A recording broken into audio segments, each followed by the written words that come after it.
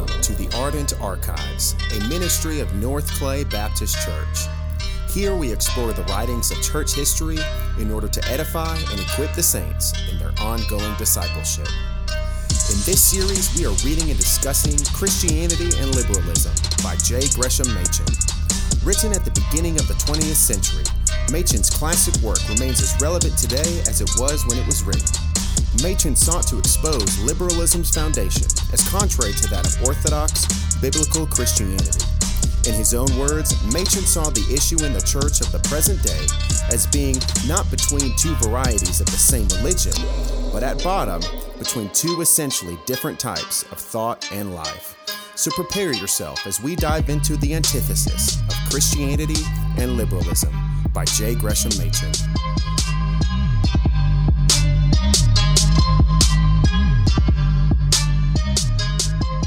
Hello again and welcome back to the Ardent Archives. My name is Pastor Drew Bieber and I'm here with my co-host Pastor Josh McDaniel, and we are discussing Machen's book Christianity and Liberalism. In our last discussion, we looked at the first two chapters in which he deals with doctrine, and in the second chapter he deals with particular doctrines, which are the doctrines of God and of man. Yeah. And in this discussion, we're going to be looking at chapters 3 and 4. And chapter 3, he deals with the doctrine of the Bible. In chapter 4, he deals with the doctrine of Christ. And so I do want to read this first paragraph of the book to sort of set up our discussion. He says, modern liberalism, it has been observed so far, has lost sight of the two great presuppositions of the Christian message, the living God and the fact of sin. The liberal doctrine of God and the liberal doctrine of man are both diametrically opposite to the Christian view. But that divergence concerns not only the presuppositions of the message, but also concerns the message itself. Yeah.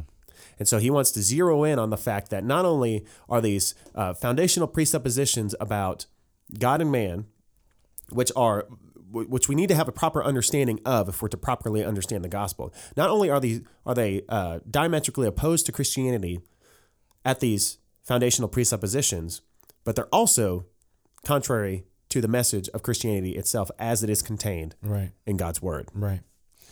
And again, and I know we've said this at every turn, but this is not a problem that Machen dealt with, and he so, handled and argued and eloquently made the case against them that those problems stopped. No, we still deal with this today. Very close to where we are, there is a church that makes sure every year during the summer, they have a sermon series that is dedicated to movies coming out in Hollywood rather than the scripture. People will find whatever they can to promote or to emphasize or to put on the forefront other than God's revelation, God's scripture, which is what we need, right? Which is what we should be thirsty and hungry for. Right. And I mean, and as we, kind of alluded to in our last discussion, our theology is basically built on two primary foundations. And that's our understanding of who God is, and that's our understanding of his word. Our knowledge of the revealer and our knowledge of his revelation. Yeah. And if we get those things wrong, well, then our theology, the house that we built upon these foundations, is going to be shaky. Right. Maybe it'll look nice. Maybe it's got, a nice layout, nice open concept and all that kind of thing. But the foundation is rotten. Yeah. And so the house is going to fall over eventually. And so no matter how nice it looks or how pretty it looks, it's a bad house because it's on a faulty foundation. Even if it is, mirroring or trying to say something about the God of the Bible. There are several great Christian books. I'll bring up the Chronicles of Narnia, for example. If we started a church that had its foundational message on Narnia, we would have a faulty foundation, even though C.S. Lewis wrote those to be allegorical and to point to Christ. If we have any book or anything, primary substance other than the revelation of God, then we have already started ourselves off on the wrong foot. Right. And it's not that those things can't be helpful. Right. Or that they can't be, informative. They can't help us understand what is revealed in God's word. But as as the doctrine of sola scriptura states, the Word of God is our only infallible rule of faith. Right. It's not that it's our only rule of faith. We have other rules of faith. Right. We have confessions. We have creeds. Our pastor delivers sermons. Those are authoritative. Those are rules of faith. But they're not infallible rules of faith, and they're not ultimate rules of faith. Right. Our only ultimate and infallible rule of faith is the Word of God. And everything needs to be subject to that rule of faith. Anything that sort of usurps that rule of faith ends up, either, as we kind of talked about in previous discussion, when you have two competing ideologies, one ends up winning out. Right. And usually if you're willing to subject the Word of God to other concepts, to other ideologies, to other rules of faith, eventually you're just going to lose the Scripture, is what happens. And what happens is, like you said, those things can be beneficial, they can be helpful. But far too often, the old saying is that you put the cart before the horse. Rather than seeing those things through the lens of Scripture, you see Scripture through the lens of those things. Right. And that's where we get into the wrong-headedness. And I think that's where Machen saw a lot of people leaning and going towards. And that's where we see a lot of people today doing the same thing. Rather than taking a Scripture-saturated mind and a Scripture-saturated living out in our daily lives into this culture and into this world and seeing things through that lens, rather they're taking the culture, a culture-saturated life. Right. And they're viewing the Scripture through that lens. Well, Machen makes this point too, which I think is very helpful in the chapter. He says, all the ideas of Christianity might be discovered in some other religion. Yeah. We might say, or, in some, cultural phenomenon or in Hollywood movies or whatever, we might find Christian ideas in those things. But he goes on to say this, yet there would be in that other religion no Christianity. So you might find Christian ideas, but it would still be devoid of Christianity. Because, and here's what he says, Christianity depends not upon a complex of ideas, but upon the narration of an event. Yes. Without that event, the world in the Christian view is altogether dark and humanity is lost under the guilt of sin. And that's the thing, when people, he says very eloquently there, you can find other ideals and other things. And that's the thing, people will put in these other ideas, hey, be nice to people. Which is absolutely, a concept in Scripture. Yeah. Or they'll put in there, be there for your family. Of course, the Scripture supports that. These ideals are there, and even some, some like theological ideas. Yes. The one that immediately comes to mind is The Matrix, right? And Yeah. And in The Matrix, what's the main point of the movie? Well, it's that Neo is the one, right? He's the one who's going to, save the world, basically. And this messianic kind of idea. And so we can kind of draw out of that and say, well, in Scripture, we identify the one, the one who's going to, put away sin and death forever. The one who's going to save his people from their sins. All those sorts of things. And so we can even draw out theological ideas. Not just not just nice, like you said, nice ideas like be nice to people. And not just morals. You can actually pull out like deeper, and richer, maybe richer truths. But the Bible is not primarily about any moral or morale. It's not about any particular, this is how, these are the best stories or the ones that follow this path. It's not anything like that. No, it's talking about an actual event that really happened in time and in space. And that real event is Jesus Christ came, that he lived a perfect life, that he died a sinner's death, that he was buried, he rose again 3 days later, and he ascended into heaven, and he is coming back. Those are real things that happen within time and space, and that's what the Bible's about. And I mean, from the beginning to the end, you look at Genesis 3, yes, and we have, the proto-evangelium, Yes. where he says, you will bruise his heel and he will bruise your head. Yeah. We see from the very beginning that someone is coming to deal this death blow to the serpent, to deal this death blow to sin and death. And that's what the entirety of the scripture is narrating for us. It's this coming Messiah. And everything after Christ looks back to him, looks back to this Messiah that did come, that actually did put away sin and death forever. And that is returning again one day. To take up, to take all things, to put all things under his subjugation, under his rule, under his reign. We see that all throughout Scripture. Right. Scripture is about Christ. It's about a person. It's about something that happened in time and in space. It's not ethereal. It's not emotion. It's not a feelings-based thing. Although, like we said with God and with man in the previous chapter, it's not devoid of emotion. Scripture certainly, it conjures up incredible feelings, unbelievably deep emotions. Right.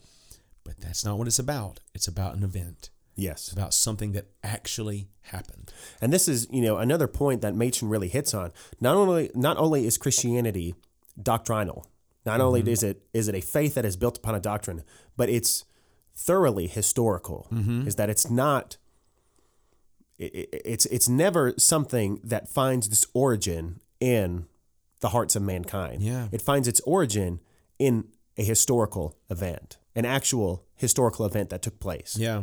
And he goes on, to kind of answer this objection. He says, an objection is sometimes offered against this view of the contents of the Bible. Must we, it is said, depend upon what happened so long ago? Does salvation wait upon the examination of musty records? Can we not find instead a salvation that is independent of history, a salvation that depends only on what is with us here and now?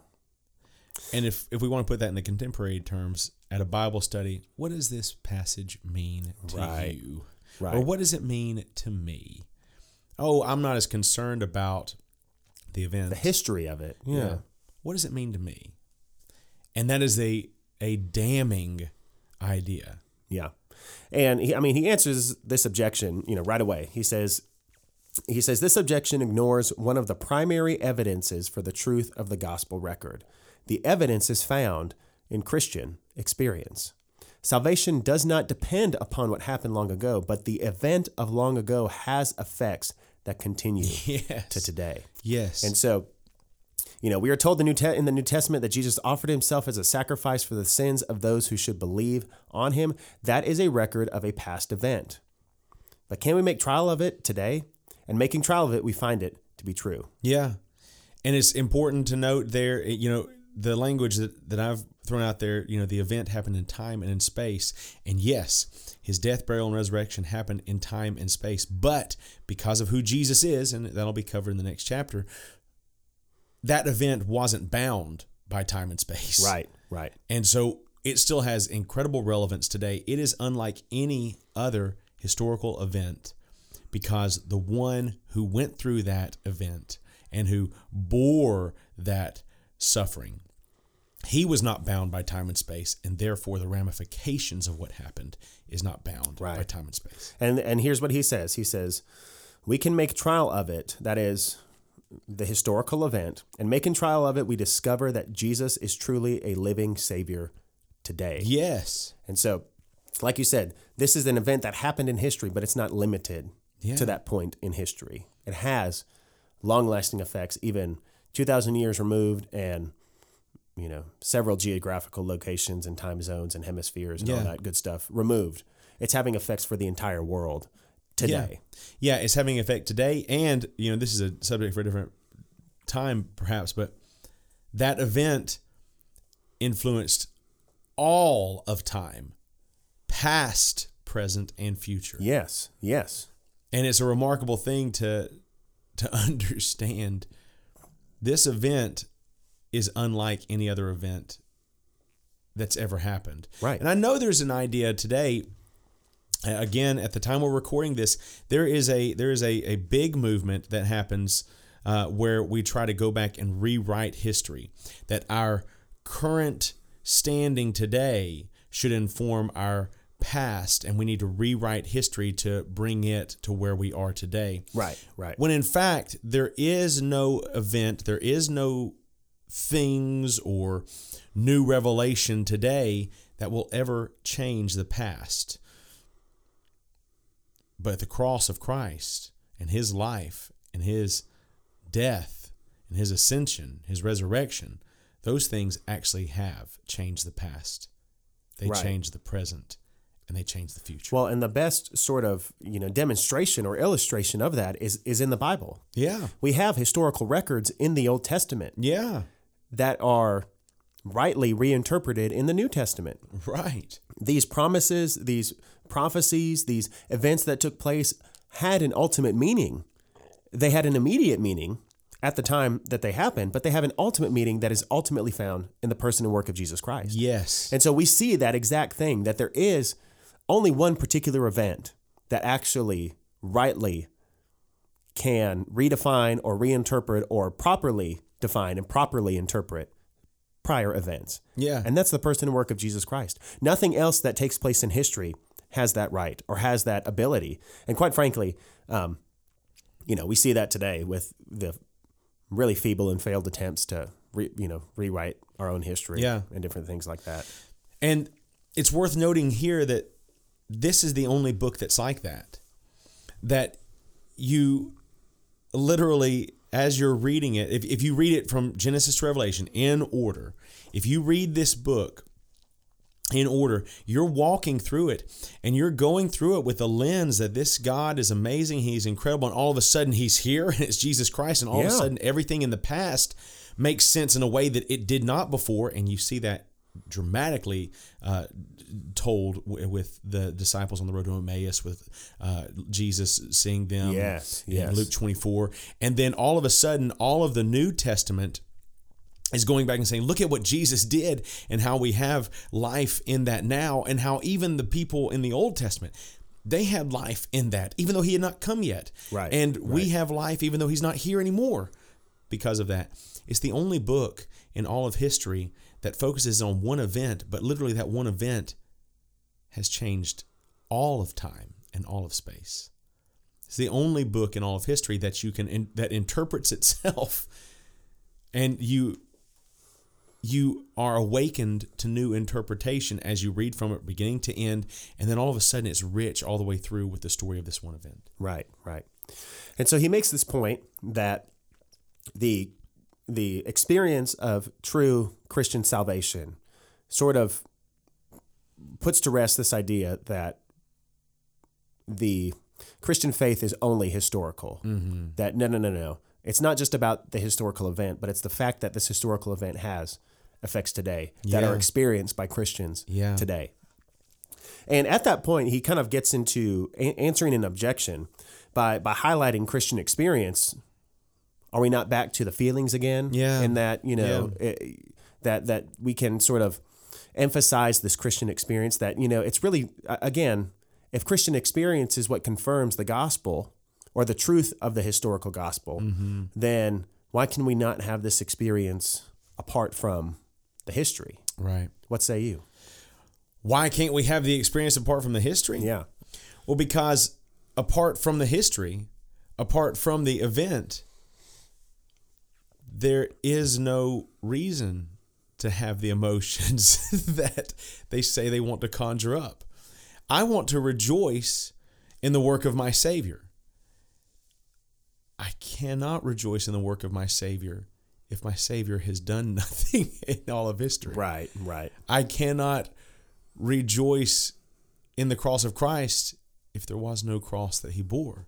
I cannot rejoice in the resurrection, in the new life that I have because of Christ, if there is no resurrection in Christ. Right. You have to look at the historical record that's contained with Scripture, but not merely the historical record.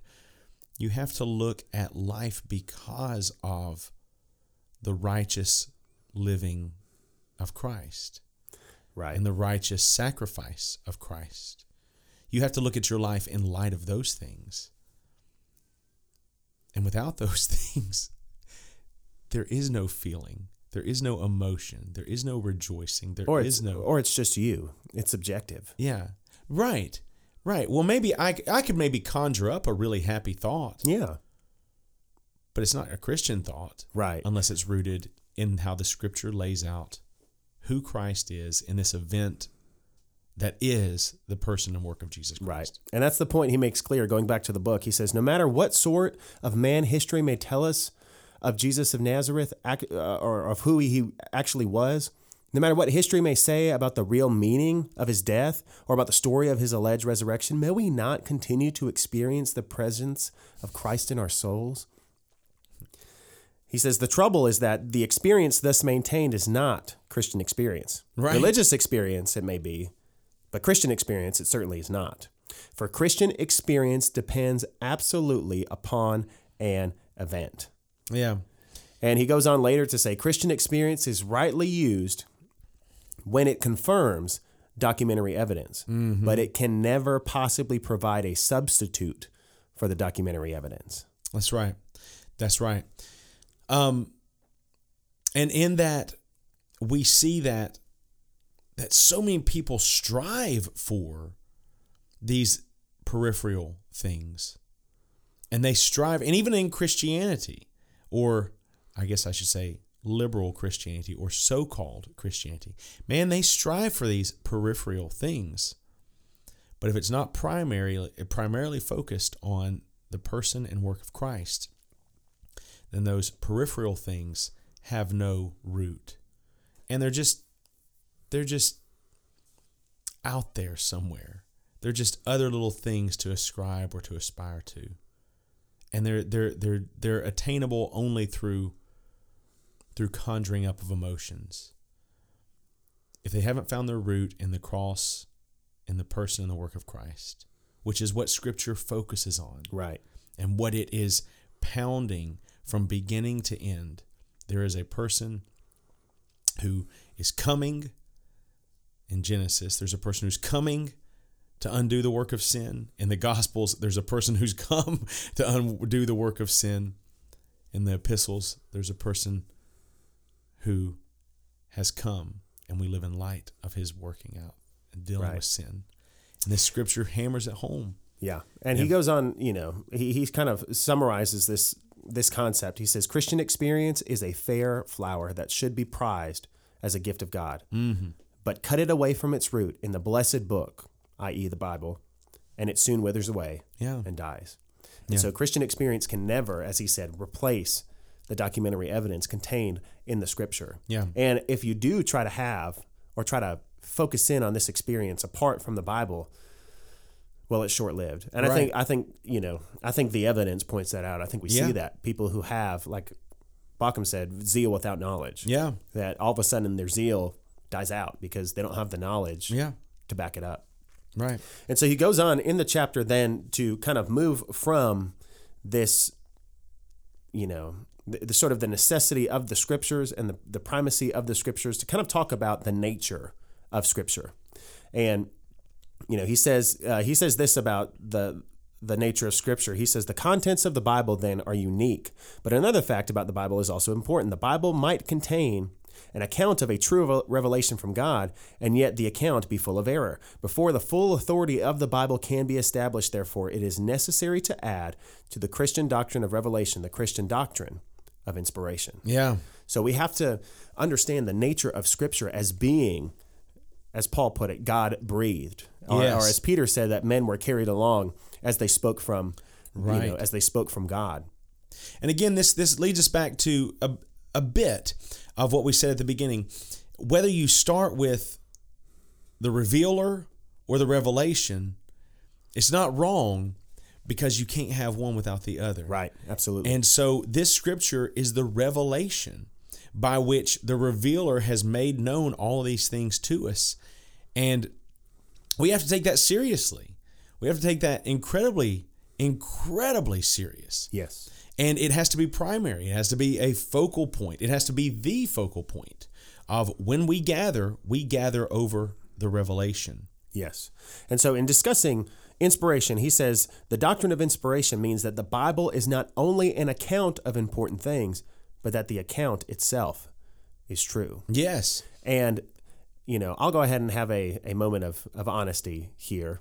In my youth, which some people might say I'm still in my youth, I used to say dumb things like, well, of course I believe the Bible, but it was written by men. So obviously it can be wrong on some things.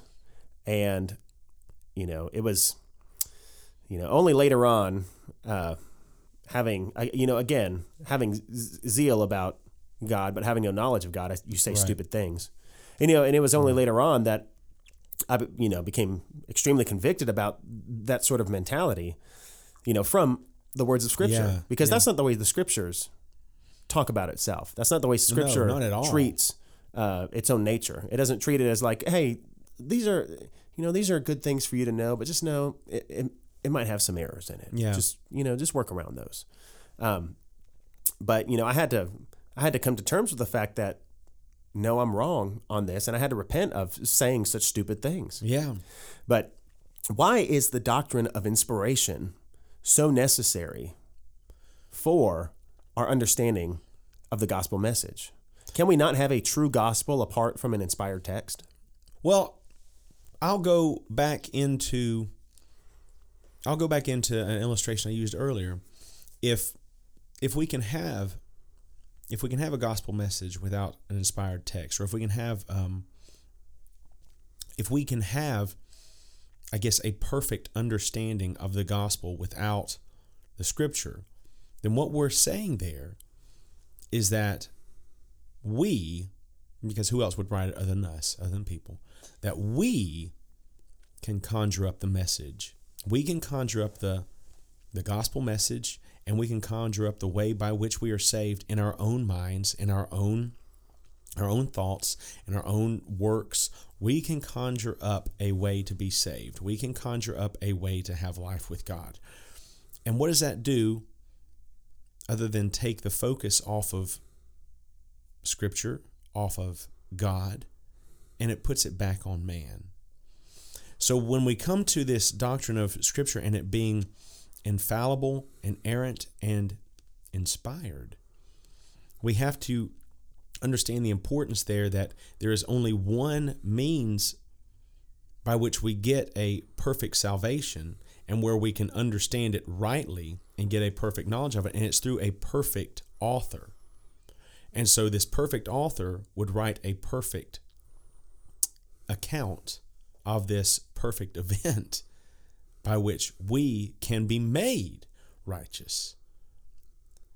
If we can do that in and of our own self, if we can come to that means by something other than the Scripture or through a different means other than the author, then we have some sort of perfection in us that's a part or even can be greater than the perfection we say that God has or His Scripture is written in. Right. And so this doctrine of inspiration is absolutely essential for understanding the truth about Scripture. And, he kind of summarizes it in this paragraph. He says, as a matter of fact, the doctrine of plenary inspiration does not deny the individuality of the biblical writers. It does not ignore their use of ordinary means for acquiring information. It does not involve any lack of interest in the historical situations which gave rise to the biblical books. What it does deny is the presence of error in the Bible. It supposes that the Holy Spirit so informed the minds of the biblical writers that they were kept from falling into the errors that mar other books. The Bible might contain an account of a genuine revelation of God and yet not contain a true account. But according to the doctrine of inspiration, the account is, as a matter of fact, a true account. The Bible is an infallible rule of faith and practice. And obviously, Machen being a Presbyterian, a Westminster Presbyterian at that, understood what the confession says about the Scriptures and that it is the only infallible rule. And that's the big deal. It's the only infallible rule. Yes. And all other things, like we said, they can be helpful. Yes. Every once in a while, they can be helpful. They're not infallible. And they are not the only rule by which we must govern, by which all other things must be governed. Yeah. And so he kind of moves on and says, the modern liberal rejects not only the doctrine of plenary inspiration, so this idea that the scriptures are the breathed out word of God, that the Holy Spirit carried men along as they spoke from God, and that by God's inspiration, we have truth communicated in the words of Scripture, truth without errors. Yeah. But he says that even such respect for the Bible as they reject not only the doctrine of plenary inspiration, but even such respect for the Bible as would be proper over against any ordinary trustworthy book. But what is substituted for the Christian view of the Bible? What is the liberal view as to the seat of authority in religion? And so he goes on to say that the impression is sometimes produced that the modern liberal substitutes for the authority of the Bible the authority of Christ. And what Machen goes on to demonstrate is that, in fact, liberalism does not base itself on the authority of Jesus because they reject a lot of what Jesus said and a lot of Jesus' example. But he goes on to point out that the only authority then can be individual experience. And we're right back to feelings. It seems to be the driving force behind all of liberalism. Right. That when you reject the Word of God, when you reject His Scriptures, when you reject the Bible as the only infallible rule of faith and practice, it always will boil down to you accepting yourself, your experience, your feelings as the infallible rule. Yeah, you have a God of your own practice. making, you have a people of your own making, and you have a gospel message of your own making. Right. And if we we can accept other rules of faith to an extent, but ultimately, if we reject Scripture as the ultimate and only infallible rule of faith, the only thing we're left with is ourselves. And that ultimately goes back to what happened in the garden. Adam and Eve were not content with God defining the terms. They wanted to be as God. Right. And so we, as wanting to be as God, we want to determine what the only infallible rule of faith and practice is. Yeah. And so we, say, well, I accept the Bhagavad Gita, or I accept the Quran, or I accept, the New Age thinking. But ultimately, it goes back to you and what you accept. Yeah. And when we do that, we are in grave danger of God's judgment because we are unseating God from His rightful place as the creator, as the determiner of truth. And we're saying, no, I get to define truth for myself. And so he kind of summarizes the chapter here at the end. He says, the Bible to the Christian is not a burdensome law, but the very Magna Carta of Christian liberty. Yes. It is no wonder then that liberalism is totally different from Christianity, for the foundation is different. Christianity is founded upon the Bible and bases upon the Bible both its thinking and its life. Liberalism, on the other hand, is founded upon the shifting emotions of sinful men.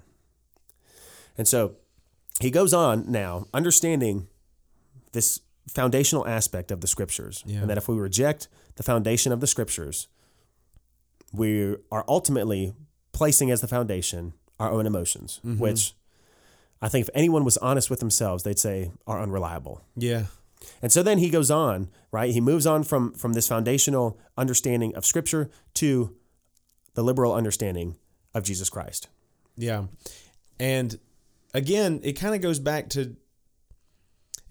again to almost what they said about doctrine. It's not as much about what you know, it's about what you feel, or it's kind of an example to follow, or it's just kind of this out there kind of a thing. Again, the liberal mindset tries to take all of the basis out of concrete and firm understandings, firm doctrine, firm understanding of how the Scripture defines God and man and how it defines the gospel. And it wants to take it out of there and it wants to put it into an emotional state. Yes. I just really kind of want to follow Jesus.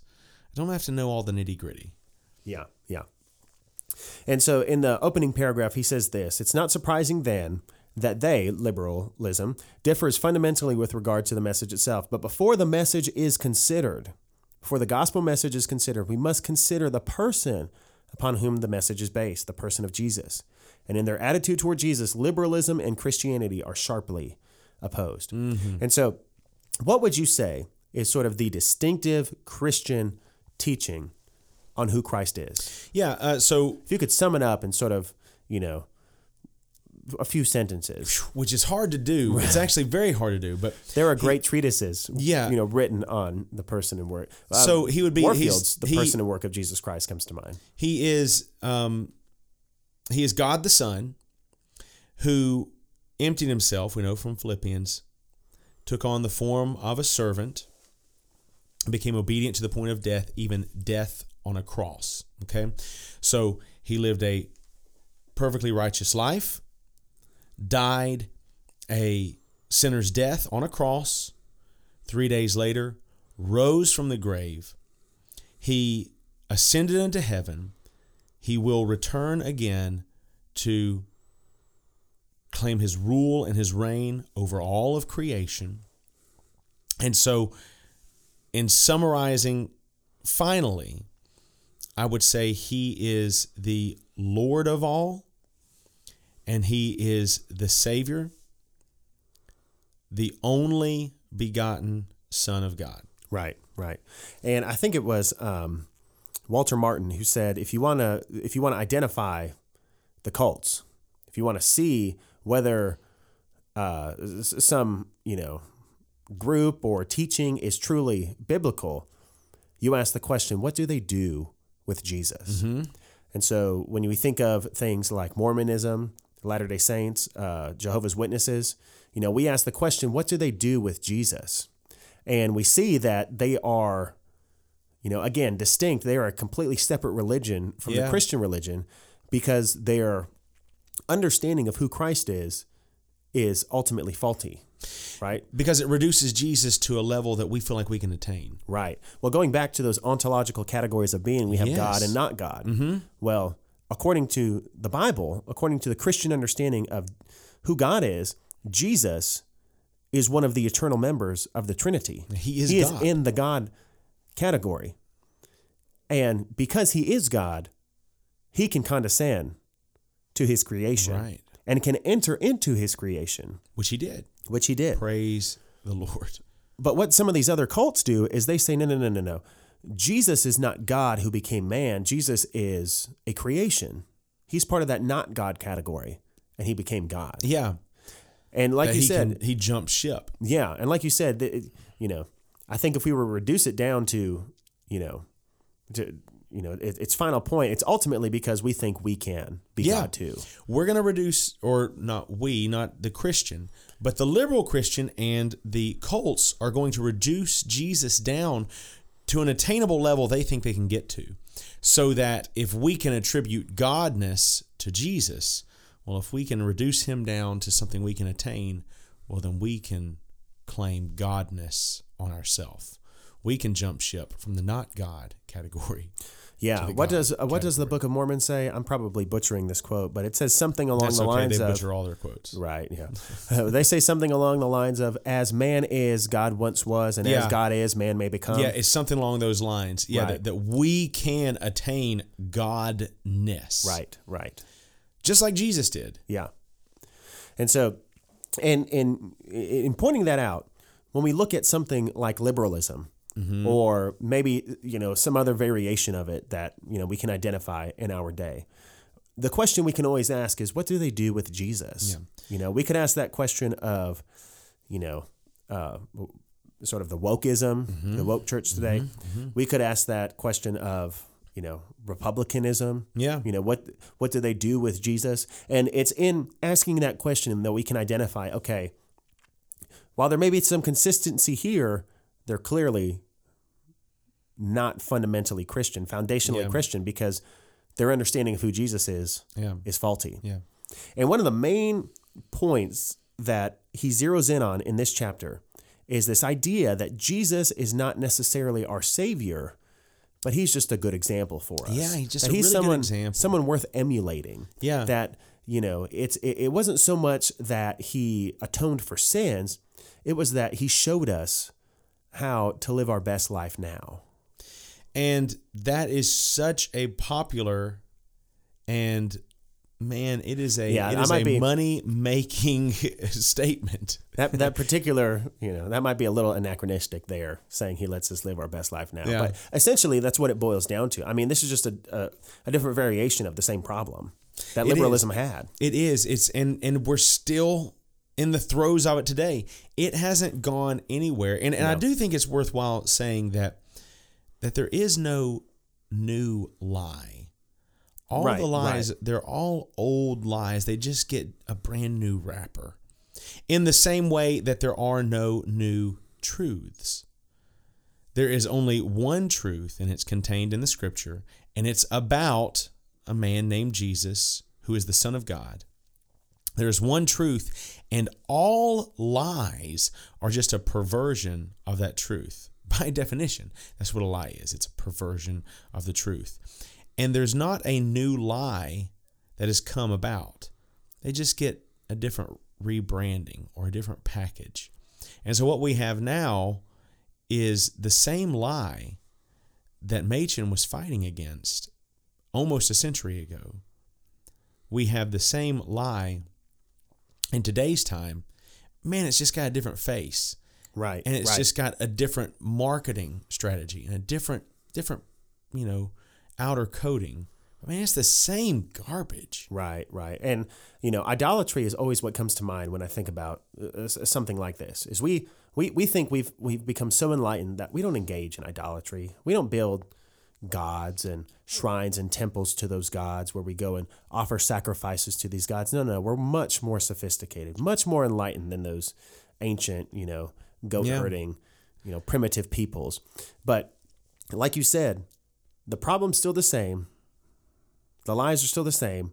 It's still the same garbage. It's just got a different face. And so today we don't build idols with our hands, but we build idols with our minds. Right. Or we make it red, white, and blue. Right. Exactly. It's the exact same problem. We still have the same sin problem. It just looks a little bit different. Mm-hmm. It's just, like I said, we're not building gods with our hands. We're building gods with our minds. Mm-hmm. And so, to me, that's so illustrative of what you just articulated, that really there's nothing new under the sun. There's no new lie that's coming into being. It's the same lie that the serpent gave Eve in the garden. No. Eat this fruit and you can be like God. Like God. Oh, no, Jesus is just something that we can attain. Yeah, no. Jesus, just made himself like God. In the same way, we too can make ourselves like God by eating this fruit. It's the same lie. It's the exact same scheme, and we have fallen for it ever since the garden. Right. We've fallen for the same lie. It's not a new lie. It's the same lie. It's just rebranded.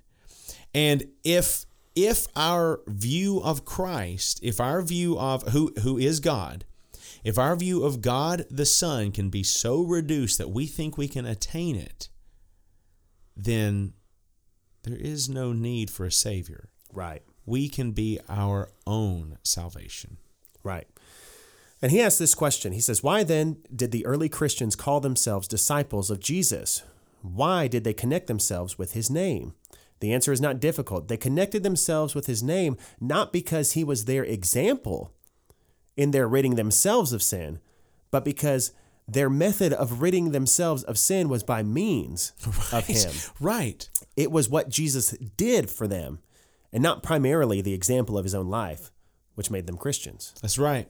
And so we have to come to terms with the fact that if we're going to have a Christian understanding of Jesus, it starts with recognizing what he did.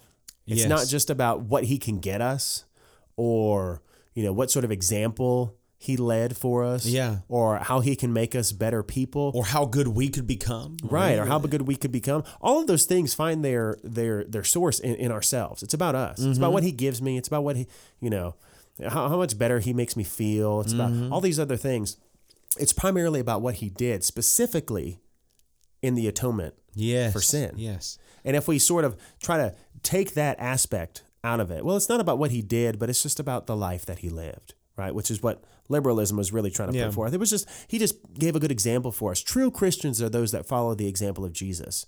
And Machen says, no, true Christians are those who had their sins atoned for by what he did on the cross. Yeah, because at the end of the day, and I've got to be careful with how I say this here, but even at the end of the day, what Jesus did if we're talking about just an example, if we're talking about that if we just reduce it just to an example, what Jesus did can be perverted. Okay, and what I mean by that is this way.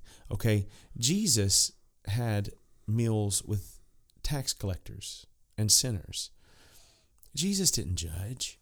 Man, Jesus, he was just there. He was just saying we're going to get along. We're not gonna be, so condescending like those Pharisees. You know who he did judge were the oppressors. Yeah. See, we can all of a sudden we can, and that's even why I now can judge the oppressors. Yeah, we can pervert what Jesus did. I mean, and that is what that is. Jesus did have he did have meals with sinners and tax collectors and all those kinds of things, but it was not to wink his eye at them or to give them a thumbs up or give them a pass. Or to affirm them in their it was sin. never that, which is what can be be perverted into. It was never that. It was to call them to repentance. It was to call them to the gospel. It was to call them to him, to a Savior. So I say that if he's just an example, well, we can even pervert his example. Right. And in that perversion, again, that's not a new thing. In that perversion, we find the same kind of lie that's always been. Well, I can do that. I don't have to judge those people. It's far easier just to listen. It is far easier to accept a person in their sin and to have a good. It's far easier to give a thumbs up and a pass to all sins, just so you never have conflict with anybody. Man, that's so much easier to do. Yeah. Than to do what actually Jesus did. Right, which is call men everywhere to repent of their sins. To go into their world and to do it. Right. Well, and let's just look at the Great Commission, right? We're talking about Jesus as our prime example. What did he say to do in the Great Commission? He said, "Go therefore and preach the gospel." Yes. Right? Go therefore and make disciples, baptizing them and doing what? Teaching them all that I have commanded you. Yeah, and he says, to go into the world and to do, not go into the world and just follow my example. Right. It's not that. Go into the world and help people live their best lives. Yeah, it's never that. Go into the world and, liberate the oppressed. Yeah, right. It's no. Go therefore and teach them what I have commanded you. Yeah. Like, and I'll be with you. If Jesus is just primarily our example, well, then we should probably reject the Great Commission, because the Great Commission doesn't call us to follow his example. It calls us to teach people his commandments, not teach people of his example. Right. Teach them his commandments. Yeah. And that's the big difference. Again, going back to that question, what do you do with Jesus? Is he just an example to follow? Is he just a person, or is he just a level of good that we can aspire to be one day? Or is he our Savior? Is he our God who has condescended into a world that is not God? And has he made a means by which not God can be with God? Right. And depending on what you do with Jesus, it depends. That's where you draw the line. Is this Christianity? Yeah. He says this later in the chapter. He says there is a profound difference then in the attitude assumed by modern liberalism and by Christianity towards Jesus the Lord. Liberalism regards him as an example and guide. Christianity as a savior.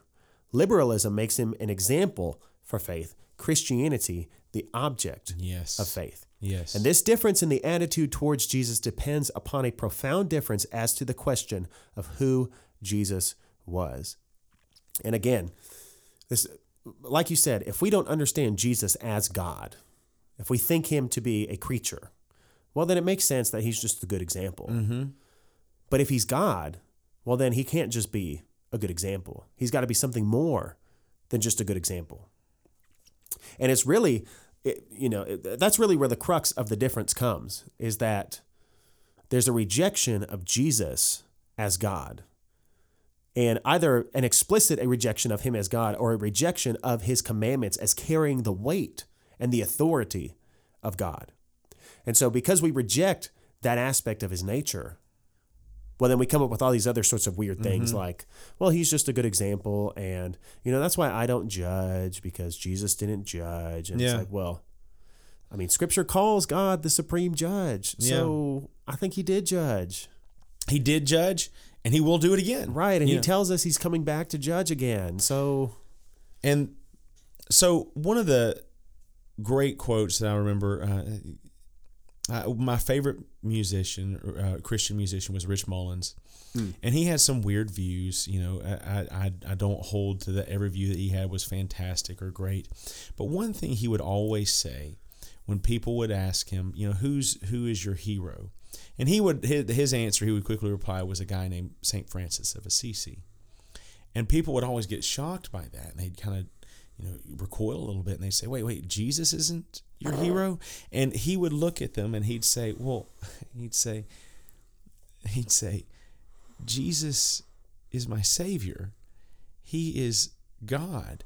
He's something I can never be or aspire to become. Right. He said, Jesus is altogether different. Francis of Assisi is a guy who lived a life that I really want to emulate in how he lived out his life for Christ. But again, Francis of Assisi lived his life for Christ. Rich Mullins desired to live his life for Christ. He never desired to attain an equal standing with Christ. Right. And that doesn't mean, though, that Jesus is not a good example. Absolutely. Right? That means that the question, what would Jesus do, is still a valid question. It is a valid question. But we have to recognize that it's really not about what Jesus would do. It's about what he did. Right. What he did on the cross. And we can only begin to ask ourselves, okay, how would Christ act in this situation? How can I be more Christ-like as I deal with certain things in my life? We can only ask that question from the place of recognizing, as Rich Mullins did, that Jesus is my Savior. Right. That he saved me from my sins. And because he saved me from my sins, now I can go and produce good fruit. Yeah. It's not the other way around. Well, I'm just going to try to live a good life, and I'm just going to try to be better, and that's what it means to be a Christian. It's just to follow Jesus. And sure, there are some great men and women in the faith that we look at their life and we think, you know what? Those people lived a life that I see a lot of. There's a lot of similar, maybe in what they were dealing with at the time. I want to kind of see how they dealt with those things. I know that we, as a staff, when COVID's first started coming, we went to look at how did other preachers minister to people during times of difficulty, the Black Plagues and stuff like that. We went to look at times like that. Yeah. Those things are beneficial and they are good. And when we go and we look at how Jesus dealt with the sick, yes, that is a good thing to do. But we also have to quickly come to a realization, but we can't walk into that situation and say, be healed, and immediately see those things. We're not Jesus. We're not him. He's different. He's wholly different than who we are and who we can be. We cannot attain that. There are great examples of men and women who have lived for Christ, but he was the object of their faith. He was not just an example they were trying to follow. Right. And one of the difficulties that liberalism has is, first of all, its commitment to the Enlightenment, and particularly to naturalism. It has to find a rational, natural explanation for things, and rejects supernatural. And he has a very informative discussion on the difference between, God's providence and miracles that God performs. Discussing the sort of ordinary means that God uses to providentially govern the world, and then using some immediate means by which he enters in the world and performs miracles and different things like that. And so that was super helpful. But there is this difficulty, and I think this is one of the this is just one of the results of being a creature in the not God category. We don't understand. We're so limited in our faculties to be able to comprehend the relationship between God and his creation, between the supernatural and the natural. And specifically, as he puts it here, is the supernatural and the historical. Liberalism has trouble with understanding Christ as a supernatural person. They have difficulty understanding him as God, as well as understanding him as a historical figure who Yeah. actually Yeah. walked on the earth. And, we sing a song frequently on Sunday mornings called, Come Behold the Wondrous Mystery. Yes. And it truly is a mystery. How can the eternal step into time and space? Yeah. How can that which is outside of time step into time? It doesn't make any sense. And, obviously we as time-bound creatures have no way of stepping outside of time. Right. And sometimes we project that onto God and think, well, because I can't step out of time, there's no way for God to step into time. And that's one of the issues that Islam has with Allah, is that's one of the reasons they reject Christianity, is because, Allah he's unable to step into time and space. Yeah. Like, almost an attitude of, well, he's kind of too good for that. He's too holy for that kind of thing. Yeah, he would not sully himself. Exactly. with time and space. And the Christian faith is built upon this doctrine that the eternal God took on human flesh. Yeah. And we have no way of reconciling those things. So wait a second. You're saying an actual person, right, who, had to take baths and probably caught colds. Got hungry, had to take naps. Got hungry, had to take naps. That guy was actually God. Like, we don't understand how to, like, relate those two things together, or to hold those two things together in a way that is, thoroughly understandable. Yeah. But that's the way Scripture presents Jesus. It presents him as a historical figure who was actually God. Yes. And it doesn't give us a complete and thorough explanation of this is exactly how it happened or how it was. It kind of just tells us that it was. Yeah. And if we're going to hold to the Scriptures, right, if we're going to hold to the revealed word of the revealer, well, then we have to accept this understanding that Jesus was a man, an actual historical man, who was also God. And exactly the way that works, it's a mystery. Yeah, he was an infinite God in finite flesh. We know it was finite because it was killed. But ultimately, it was restored. It was resurrected. It was made. How do we wrap our minds around that? And even the language gets technical. It's hard. Yes. Because in actuality, maybe the flesh wasn't finite because it was resurrected. Maybe he's living forever. And so even in that, the language gets hard. It gets tough. But we recognize that what the Scripture teaches is so profound, and it's true. We know it's true because we know its author is perfect and he is true. We know that it is infallible, is the only Word of God by which we can by which all other things must be governed and ruled. And it primarily talks about a Savior named Jesus Christ, who is the Son of God, the only begotten Son of God, who became flesh, and he lived a righteous life we couldn't live, died a sinner's death that we deserved, and he rose again so that we can have life with God. The not God can be with God. We hope that you enjoyed this discussion of Christianity and liberalism, and we hope that it has been edifying to you and your walk with Christ. Now, this conversation is by no means exhaustive, so we pray that our discussion leads to meaningful conversations with friends and family as you learn what it means to contend for the faith, once for all delivered to the saints. If you have any questions or comments, feel free to contact us at podcasts@northclay.org. For more information from North Clay Baptist Church or from the Ardent Archives, visit our website at www.northclay.org. We look forward to learning with you again soon, here on the Ardent Archives.